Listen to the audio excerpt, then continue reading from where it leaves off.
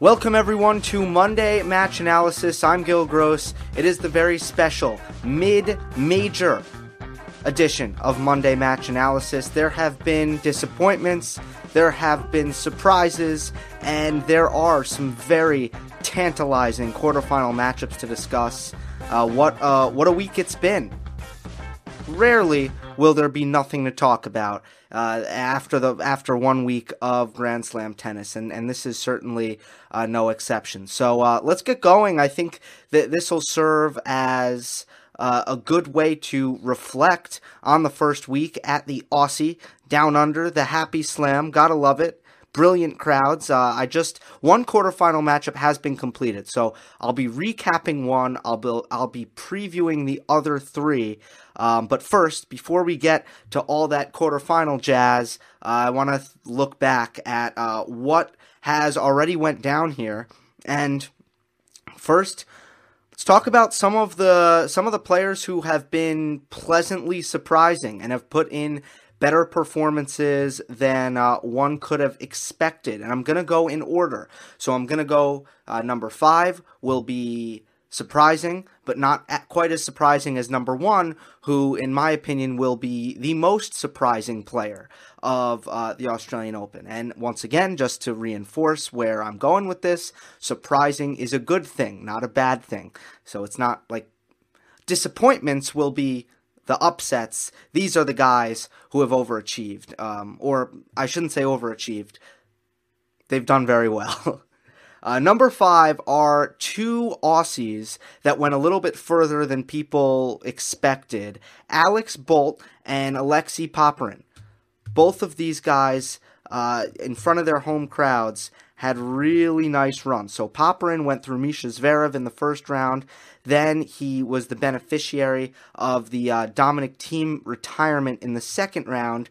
And then in the third round, he played Luca Pouille, and he pushed him to 5 sets. Alex Bolt upset Jack Sock. It was an upset. I hesitate to say upset because Sock has struggled immensely in the last 12 months. But if you looked at the odds, for example, it was an upset.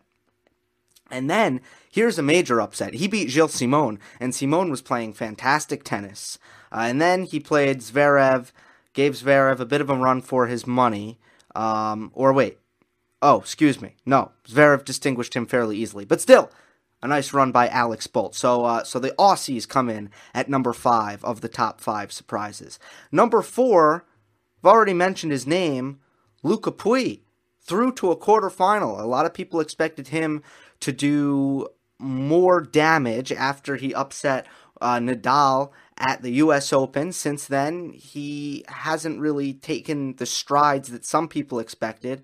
But here he is, back in a Slam quarterfinal. So Luca Pouille, I believe the 31 seed in Australia.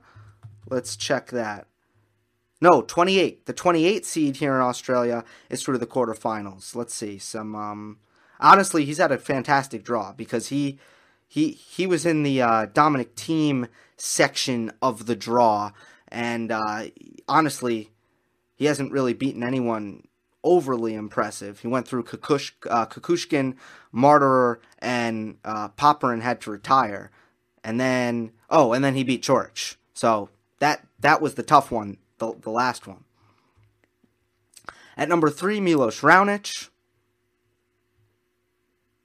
Raonic through to a quarterfinal. I know it's not overly surprising, but if you look at the gauntlet of players that he's had to beat, Nick Kyrgios, Stan Wawrinka, PH Herbert, and then Zverev. If you combine all of kind of the prowess of his opponents, it is quite the feat that Raonic, who came in as the 16th seed, came off a year where he kind of stagnated last year, and he's had health problems for the better part of the last 2 years. Raonic has been a pleasant surprise and has a really good chance to go even further here. Number 2, Pablo Carreño Busta. Another guy who went the wrong way last year and comes in here and has a good start to 2019. Carreño Busta took out Vashka in the second round, took out Fognini in the third round, and then gave Kei Nishikori a really tough match in the 4th round where he lost. Number 1, no doubt about it, Frances Tiafoe. I'm going to get much more into him when once I get to his upcoming matchup with Nadal. I'll hold off on that.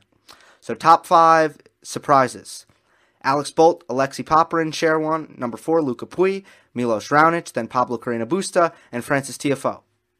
Good job to all those guys for this incredible honor. Monday Match Analysis, midweek, Aussie Open, top 5 surprises. Top 5 disappointments. Number 5, let me get rid of my graphic here and replace it with a fresh one. Number 5 is Dominic Thiem.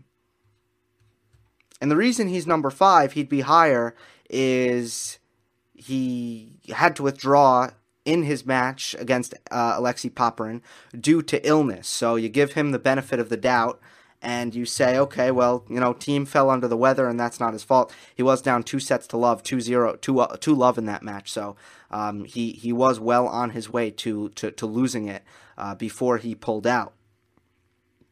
And Thiem had a really nice win against Benoit Paire. That was one of the best matches of the first round. So not incredibly disappointing, but a bit disappointing because we do expect big things out of Dominic Thiem in 2019.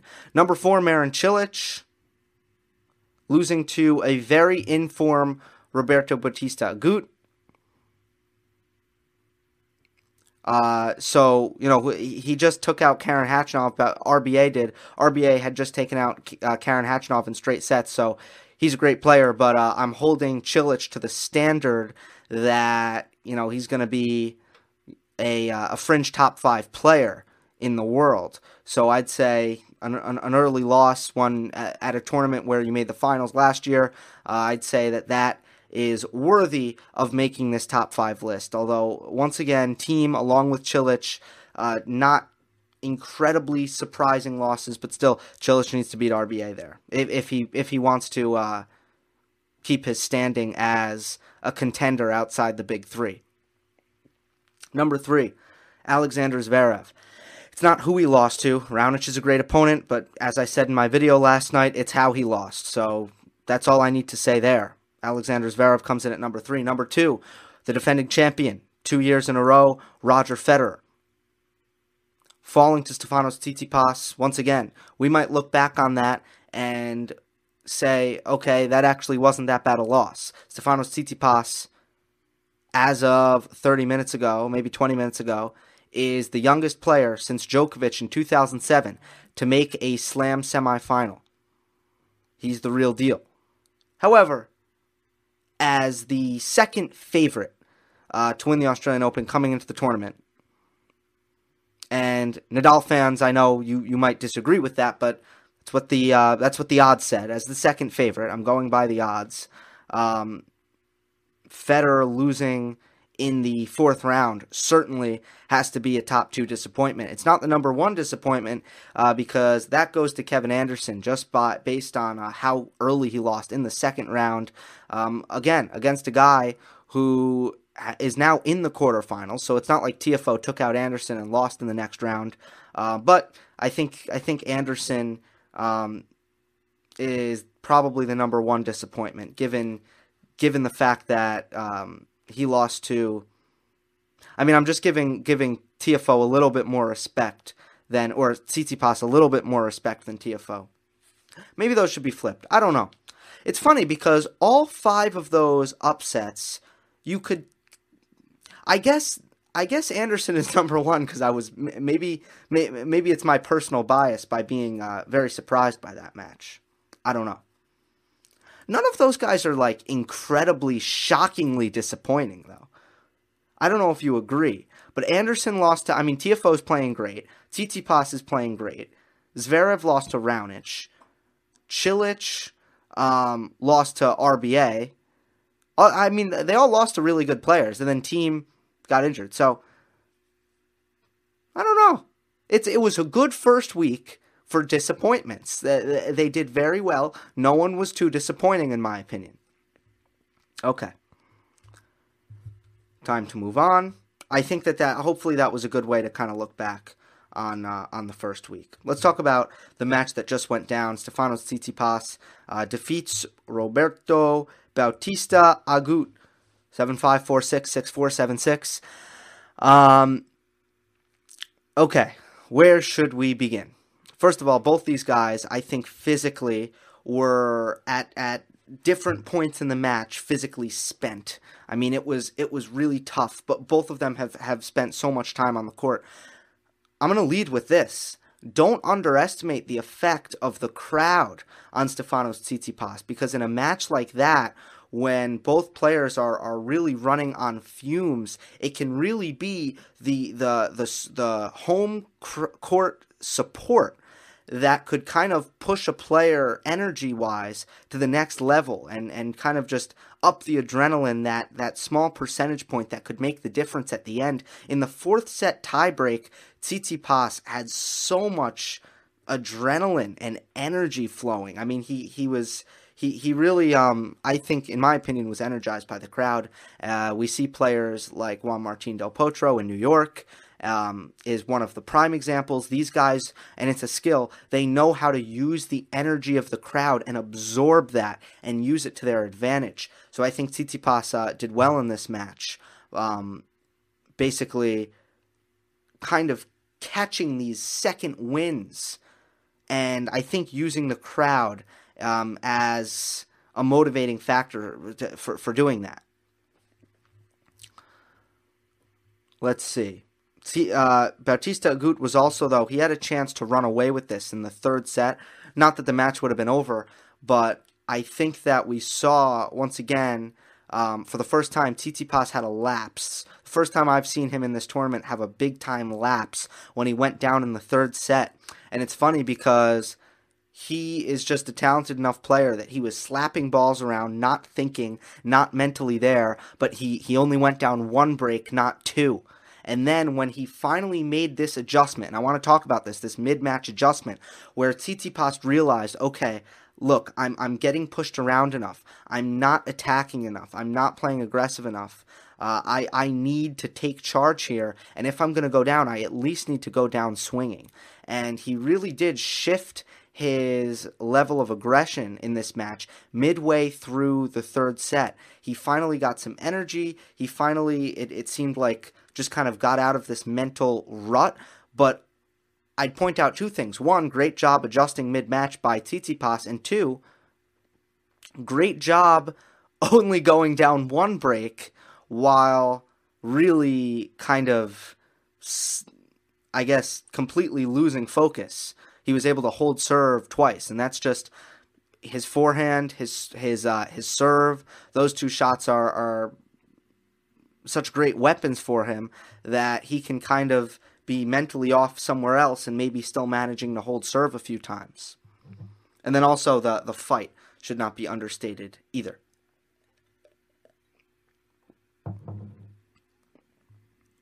Bautista Agut hit a wall, though. At the end of the third and then throughout the fourth set, Agut wasn't missing. He wasn't moving, but he couldn't really move the entire fourth set. The reason he was able to force a tiebreak is because he never missed a shot, and he was really just, he was hitting his forehand so well that entire set, but he wasn't able to be who he is, and that's a player that can scramble and win points with his defense when necessary. Boy, does he remind me of David Ferrer. Oh my God. I mean, his backhand, it's like a ball machine. His forehand is impossible to read and incredibly precise. And his footwork makes it that so he's generally able to always find his forehand in situations when where it's at least feasible to do so. His serve, by the way, is even better than Ferrer's, in my opinion. So, what a run for RBA, and what a win from Tsitsipas, following up, not having the Federer hangover. I mentioned he had the lapse, but just overcoming that. I mean, he continues to show the qualities of a champion. He does. By the way, I didn't mention it. At the end of this video, I am going to read one comment. And I know I've gotten I've been doing a few midweek videos, and I've gotten a lot of comments, but I'm only gonna read one, and I think you can guess the topic. It's one thing that I should talk about right now, and that's Federer playing on clay. So that's gonna be at the end. That's how I'll end it. Let's talk about Nadal versus Tiafoe, but I want to start by talking about Tiafoe in general. Francis has, I mean, I'm so proud of him, honestly, because this is exactly what American tennis needs. So I'm happy for that. But in regards to his game, I think he's figured out how talented he is, and I think he's using aspects of his game that he's just, for some reason, he's never utilized to such an extent. He's going to the net so often. He's mixing it up and using way more variety, a lot of drop shots, using his feel so often. Drop shots, lobs, volleys, touch, slice down the line. And then he can really destroy. He can rip his forehand like nobody's business. I'd like to see RPM numbers, because I bet he's up there with Nadal, Sock, and Edmund for some of the highest RPM on tour on his forehand. And people like to... it's a very popular thing to go on a keyboard and type in YouTube comments how, his technique's terrible, he'll never win. Well, the forehand's great, so I don't want to hear it about Frances Tiafoe's forehand technique. Come on, guys. The forehand it's fine. And, if the shot works, it works. I don't know why people seem to have an allergy to some unconventional technique. Karen Khachanov gets the same kind of criticism. And maybe when it's rushed, it can kind of be a problem. But his forehand's fine. His backhand is pretty consistent, pretty precise. He can take it more on the rise. But ultimately what we're seeing, and I'd be remiss if I didn't mention that, physically he's becoming truly elite on a physical level with his fitness, his movement, his strength from the back of the court. I don't think it's going to be long before we're looking at Frances Tiafoe as a guy who can hang with anyone physically. And I think he has the potential to be a real titan of fitness and endurance. I think if you've probably heard me, this is the last thing before I move on to the match itself. You've probably heard me criticize Tiafoe's fight last year. This is just a different guy now. He's clearly had some kind of epiphany. He's playing completely inspired, and he couldn't be fighting any harder than he is. He is battling point in and point out, and it's beautiful to watch. So this is all good. He's so talented. He's got amazing hands. He's got a huge forehand. He's a great athlete. He's got a good serve. What is there not to love? There's not much not to love. With that being said, Rafa Nadal has been the best player in this tournament so far. Nobody's playing better than Rafa. And what I expect to see Rafa do is I expect to see him pick on Tiafoe's backhand. Here's one prototype that Rafa's going to feast on over and over again. A righty with a weak backhand. And by the way, if you can be a player who learns to feast on that playstyle, if you master the attack of the weak righty backhand, you're going to win a lot of matches on every level. Maybe a little less so the ATP Professional Tour. But if you're a young player and you figure out what patterns can work for you when it comes to attacking the weak righty backhand, you're going to win a lot of matches. And without going into more detail than that, Rafa Nadal is obviously a master at attacking the righty backhand with his heavy topspin cross-court forehands, which kick up off the court. Not as much, by the way, on this surface. But I don't really think it's going to be about the kick. I don't think it's about how high the ball kicks up. I think it's simply going to be about the fact that Tiafoe's backhand isn't a very heavy shot. And I just think that, similar to what Rafa did against de Minaur, he's gonna attack the TFO backhand, and he's gonna use his forehand to take advantage of just the lack of heaviness that TFO displays off that wing. Now, a counter to that would be TFO can hit it pretty low. He can kind of skid it off the court, which he does similar to, like, I don't know, like a Daniil Medvedev or something. TFO can keep his backhand pretty low, but for the most part, I feel like Rafa is going to really pick on that wing, and TFO, he's not going to be able to do much damage from the back of the court with his backhand. He can crush his backhand, but not on a consistent level like a Djokovic.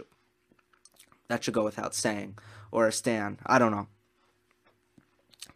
That's what I'm imagining right now, though. I'm seeing Nadal picking on the backhand wing and kind of just wearing out TFO. TFO is probably going to do a lot of running in this match, probably going to do a lot of defending, and I think he's going to ball out, honestly. I think TFO is going to play well. I think he's going to mix it up. The cat and mouse game doesn't scare me with Nadal. I think Nadal plays the cat and mouse game pretty well. TFO's had a lot of success trying to get creative and to mix in a lot of droppers. Rafa won't have trouble with that. TFO's going to the net a lot.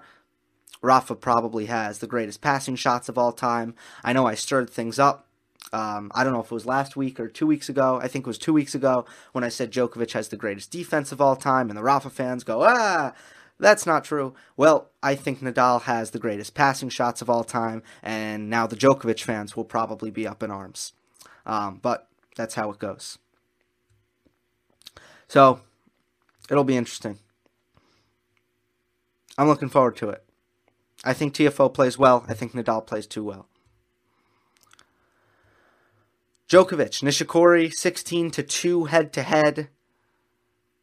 I often refer to Nishikori when these two play as Djokovic light because they play tons of neutral baseline rallies, and there's just nothing that Nishikori does better than Djokovic. He's kind of a miniature Djokovic, and I don't mean that in terms of size, although he is smaller. I mean that just in terms of just the assets.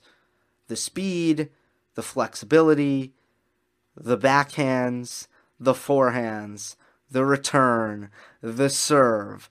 Everything is a little bit worse. And he's the same kind of player.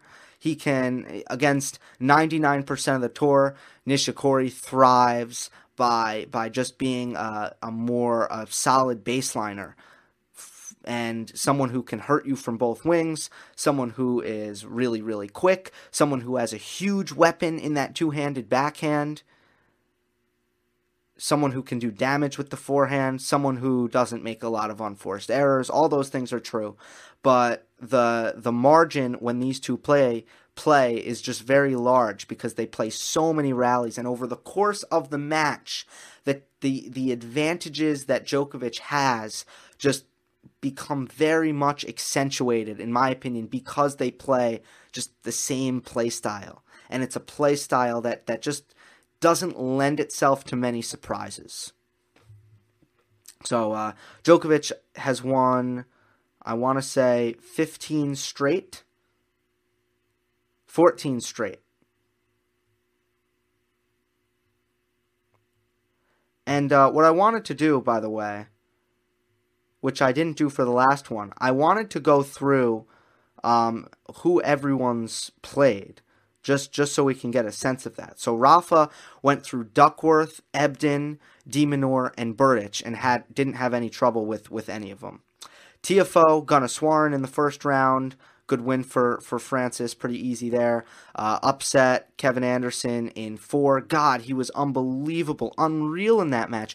So good at the net in that match. I mean, he really won. He won the match because he was playing with the whole court, and Anderson, who was really struggling with his volleys, couldn't put away points, and just was just kind of, it was almost like Anderson was trapped in a box 5 feet behind the baseline, and TFO was thriving in every single zone throughout the court. Wherever he was thriving, where Anderson was just really put out of his comfort zone by Tiafoe. Reminded me of how Federer makes big men uncomfortable. Tiafoe did the same thing.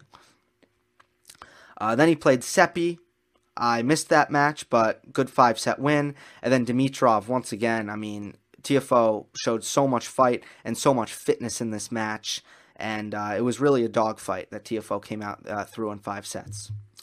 With Djokovic and Nishikori, Djokovic went through Kruger in the first, Tsonga in the second, in a match that he admitted he was a little bit nervous, took 4 sets. Shapovalov was a 4-setter, I mean, but really the 3 sets that he won was like no sweat for Djokovic at all, and a 6-love in the fourth. And then Medvedev, what Medvedev tried to do was just grind Djokovic out, and Djokovic, it was tough. Medvedev played great, but eventually Medvedev ran the gas tank empty, and Djokovic still had a lot left in the tank. Probably a product of just the way that Djokovic is able to consistently make Medvedev do more running and just dictate more points and do so without making any errors. Medvedev shows incredible levels of consistency as well, but when he does it, he just has to work harder. And that was really the difference in that match. Plus, there's obviously, at this juncture, a fitness deficit between Djokovic and Medvedev as well. Nishikori went through Polish qualifier. I can't pronounce his name. I did watch the match, but I watched it on mute. But maybe Maszczyk? I don't think so. Anyway. Polish qualifier, 5 sets, nearly lost. Ivo Karlovic, 5 sets. João Souza, fairly easy match. Then Carreño Busta, 5th set tiebreak. Nishikori has been on the court for so long, and that's kind of one of the issues I foresee for Nishikori. He really has to put a lot of wear and tear on his body over the course of 2 weeks, and that's going to be a problem for him if he wants to make another slam final like he did in 2014 at the U.S. Open. So this is a match where his gas tank might be empty, and I think Djokovic takes it fairly easily. Raonic and Pouille. Raonic leads the head-to-head 3-0. This one, to me, Pouille won't have a lot of opportunities in this match. Raonic never gives his opponents many opportunities, and I still don't trust Luca Pouille to be consistent and to not gift away the few opportunities that he will receive, if any. If he plays well enough to earn himself opportunities. I don't trust Luca Pouille to not make an error in a big spot. So that's just where I stand with him. He needs to kind of prove me otherwise. To be honest, I'm not a huge fan of Pouille's game against the elite players in the sport. And that's a really nice win against Borna Coric. I couldn't watch that match either. The time difference is a killer, as I'm sure my Australian friends know when it's U.S. Open time and that the time difference is a killer for them. It's really not easy. But I do the best I can. I'm not sure what exactly happened in that match, but I don't trust Luca Pouille. I trust Milos Raonic a lot more. A lot of people are saying that Raonic could win the tournament. It's like a popular kind of hot take right now. Raonic still has a lot of deficiencies in his game. He really does. I mean, on the backhand wing, and he tries to run around his backhand as much as possible, but he's not that quick or graceful with his footwork when he does it. So to me, 2 things can happen if you're able to successfully attack his backhand corner. One, you will draw some errors with Raonic trying to run around and just not having good enough footwork to do so. 2, you will find that Raonic will take himself out of position often, and if you are a really talented, if you're really talented at changing direction, you can take advantage when Raonic goes inside out. So that I would foresee being a problem, like if he faces Djokovic in the semis. And then 3, when he does hit a backhand, it's very often slice, and there's no problem with slice backhands. You know, I mean, slice backhands are a part of tennis, and they should be a part of tennis. But when you are an offensive player like Milos Raonic, when you're a player who doesn't have really the movement to play a lot of defense, it's just not ideal when you're slicing most of your backhand. So I don't think Raonic is Grand Slam champion caliber right now. And then the last thing I'll say is he still hasn't been tested mentally in a really big spot late in a Grand Slam in a while. And I've always found that Raonic is a candidate to get really, really nervous and make errors that he shouldn't. With all that being said, he's serving tremendously. He's crushing his forehand. He's doing everything he needs to do to give himself a chance to succeed. And I like him in this match. So, that leaves us with Tsitsipas against Rafa. And that's a matchup we saw, I believe, in Toronto. And that's a matchup that, once again, Rafa would be able to. I don't want to preview it right now. I'm gonna zip my lips. That's another video. And then I'd have Raonic against Djokovic. Yeah, I'm really tempted to keep yapping my mouth, but I'm just going to zip my lips. Let's go to Roger on clay before we wrap this thing up. Here it is. Hey, Gil, do you think Roger playing the clay season means that this is his last year? Otherwise, great analysis as always. Thank you, Basil. No, I don't. I think that Roger Federer wants to play clay because he misses the French Open. I think he misses these stops, and I think he thinks it's going to be fun.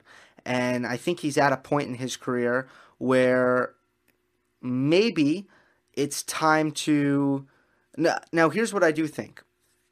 I think it means he's less confident about Wimbledon because I feel that Roger Federer's legacy is very important to him.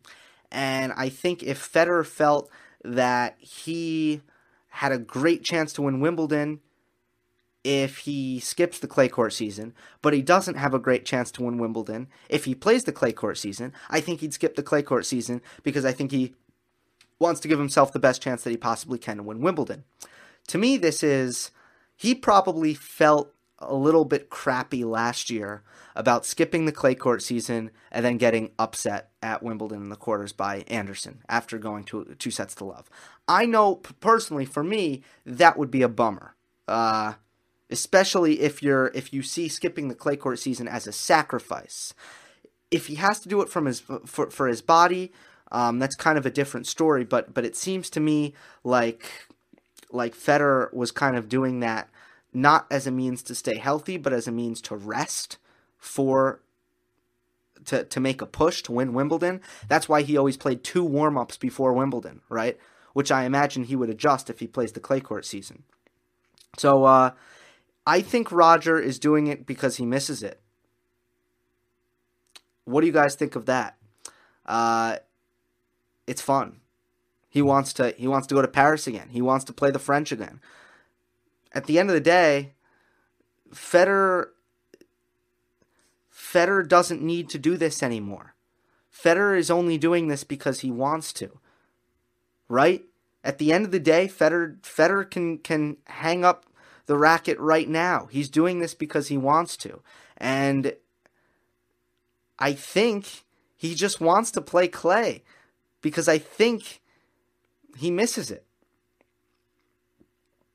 Whatever the reason is, I think he'll be honest about it, and I think he'll shed more and more light on it. But strategically, I don't think that there's any reading into this other than to say maybe he doesn't feel so confident that he's the favorite to win Wimbledon anymore. Let me know what you think. Look out for preview videos. And next week it's time to grind it out. Big week, ladies and gentlemen. Let's go. Enjoy the tennis. Hope you enjoyed. Don't forget to subscribe. I'll see you next time.